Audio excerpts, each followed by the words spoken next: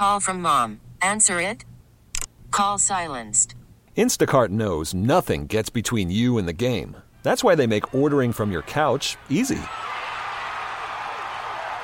Stock up today and get all your groceries for the week delivered in as fast as 30 minutes without missing a minute of the game. You have 47 new voicemails. Download the app to get free delivery on your first 3 orders while supplies last. Minimum $10 per order. Additional terms apply. T-Mobile has invested billions to light up America's largest 5G network, from big cities to small towns, including right here in yours. And great coverage is just the beginning. Right now, families and small businesses can save up to 20% versus AT&T and Verizon when they switch. Visit your local T-Mobile store today.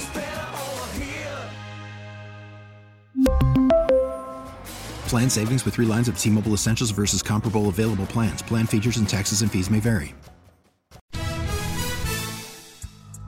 It's being called a pandemic of hate right here in California. Reported hate crimes in the state were up last year by almost a third overall, and racially motivated crimes were up by 2/3. Sparking critical conversations, taking California's top law enforcement official across California on a listening tour. The latest stop, yesterday in Oakland. We all know that Oaklanders are prideful of our diversity and inclusion, and yet hate is a disease here, right here. In the streets of Oakland Chinatown and other areas like Little Saigon, you just in the beginning saw empty streets. It had become a ghost town. They'll attack an Asian today, a black person the next day, somebody from the LGBT community the next day, and the reason they do that is because they see those people as not belonging here. Good morning. This is Bay Current for Wednesday, September 22nd. From the KCBS radio studios in San Francisco, I'm Matt Pittman. Today, my conversation with State Attorney General Rob Bonta about the alarming rise in hate crimes in our state and how conversations like the one in Oakland yesterday are a vital step towards reversing these ugly trends.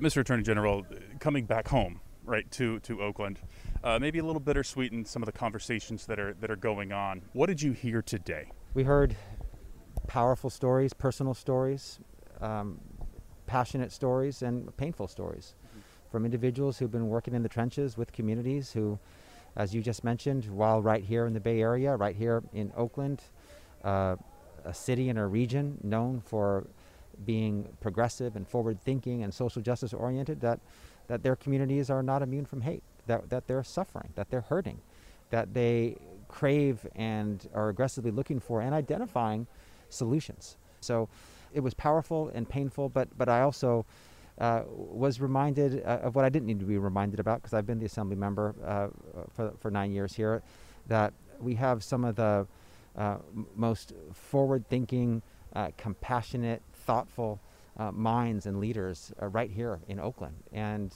what we can do here and accomplish here and scale throughout the state is very powerful. So I left with inspiration as well, that we, like so many other challenges, we've had many in the past. We're in the middle of an intersecting set now with a pandemic of hate and a pandemic of COVID, with a climate crisis, wildfires, a racial justice reckoning, that we will emerge and we'll emerge stronger. You're early in the process of doing events like this throughout the state. Are there any striking similarities in these two conversations that you've had? Yeah, so 2 separate conversations. The one in San Francisco was a week or so ago. Okay. But yes, many commonalities. One being that no specific community is immune from being the victim of or the target of hate. We had Muslim American leaders, we had Afghani American leaders, we had Jewish American leaders, African American, LGBTQ, Asian American, and all were saying the same thing, that hate is on the rise, hate is at a level that is intolerable, and that we must do everything in our power to address hate. And so that was item number one, that no one is immune and every community is suffering. Of course, there's been a lot of appropriate attention on the fact of anti-AAPI hate, but it goes beyond that. The need for trust between the victims of hate and those who would provide healing and support for them.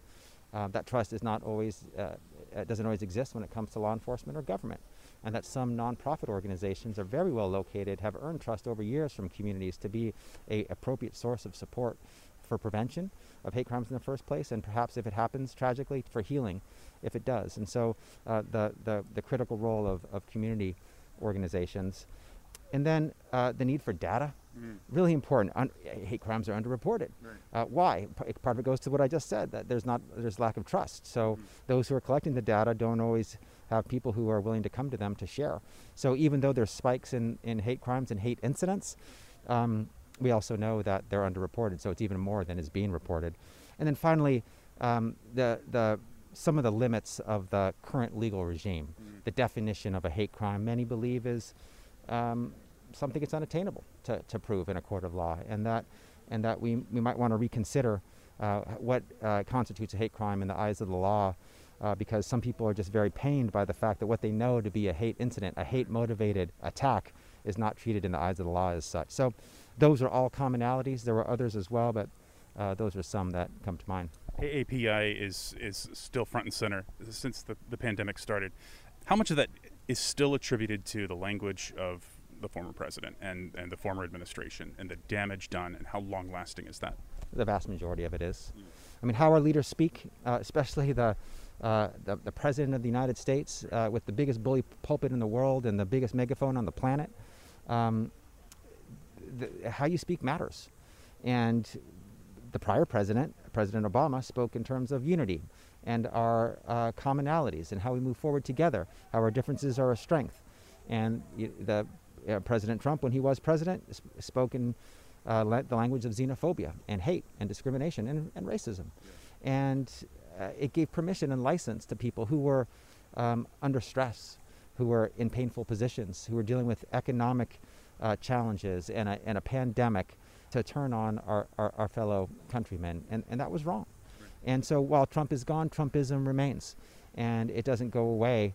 The coattails continue, and the pain continues along with it. And so it's incumbent upon our current leaders to speak differently, to talk more about us and coming together, to not scapegoat, to not talk about a world of scarcity and zero sum, that one person's success doesn't mean someone else's detriment, that we can rise together, that you can be successful and I can be successful too.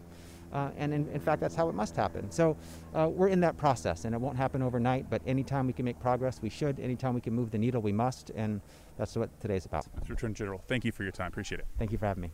One man intimately familiar with hate crimes is himself at the forefront of the fight to quell hate-related violence, not just as president of the Oakland Chinatown Chamber of Commerce, but as a victim as well. Carl Chan. If you don't mind, I'd like to just have you kind of recount that story and tell me what happened to you in April.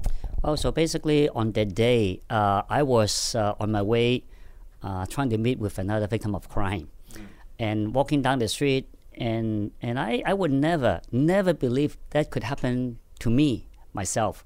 On the day, it was a broad daylight, and someone ambushed me from behind, calling racial slurs, and then, hit me down, and I down the ground. But fortunately, I was able to get up. And when I look around, I didn't see any camera, so I was able, fortunately, took out my phone and take the pictures, and then call the police and send it to the police department. And so the guy who attacked me was apprehended, and it was quite fortunate. Otherwise, I was so worried that the same guy would be going out and hurting other people. But since the start of the pandemic, you'd mentioned a couple seconds ago, Carl, that you never think this would happen to you. You had seen the victims. You'd heard the stories of people in your community and communities like this one throughout the Bay Area. How trying, how fearful and troubling have these months, this year and a half and continuing since the pandemic started? How difficult has it been as an Asian American in the United States? It has been so difficult for not only for myself but for the entire community, because when we get starting working on these many issues and incidents, it's actually starting last year, 2020 in January. Yeah. So when all these many incidents happened, I was able to work with district attorney in Alameda County, Nancy O'Malley, and she was able to help us to put out a video and get it translated so people can report in crimes, especially hate crimes. Fortunately, we have many people calling in. But unfortunately, when people, after telling them about the incidents, they were so afraid to tell them their own names and addresses and getting the report done. But they did call me, and I asked them why. I guess the major reason is they are afraid of retaliation. I guess hate crime is really something that nobody would like to see. But while I'm saying all these bad things happening, but we do see many good things also happening, which is that we have many people from within our community, in the AAPI community, but also outside of this community. Many people came out, and they're saying that enough is enough. They want to do something to make those changes. You had called upon the governor to declare a state of emergency in the wake of such a dramatic uptick in the number of hate crimes. What's been the traction there? What's been your communication with them like? And what does a state of emergency against hate crime look like to you? Well, I think, to the point that when we're seeing the rising numbers of murders, robberies, and people using guns, it's almost unstoppable. And, without, calling on this, our governor, declaring a state of emergency. I understand it's a political process, but we try not to make it political. We just want to making sure that we receive enough help. And I'm so glad that besides our own community, I was able to ask Bishop Bob Jackson in the Black community, many of this faith-based leadership, they're also in support of it.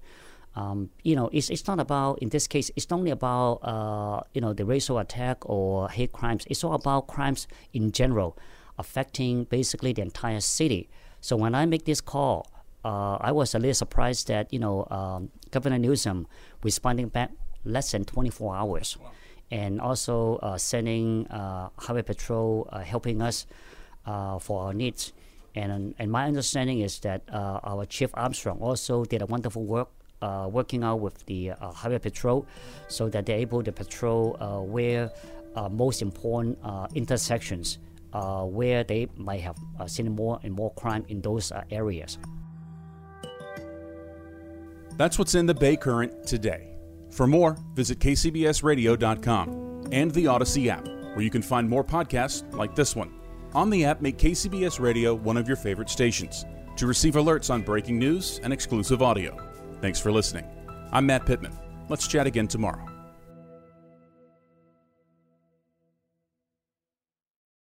We really need new phones. T-Mobile will cover the cost of 4 amazing new iPhone 15s, and each line is only $25 a month. New iPhone 15s? It's better over here. Only at T-Mobile, get 4 iPhone 15s on us and 4 lines for $25 per line per month with eligible trade-in when you switch. Minimum of 4 lines for $25 per line per month with autopay discount using debit or bank account. $5 more per line without autopay, plus taxes and fees. Phone fee at 24 monthly bill credits for well-qualified customers. Contact us before canceling account to continue bill credits or credit stop and balance on required finance agreement due. $35 per line connection charge applies. See T-Mobile.com.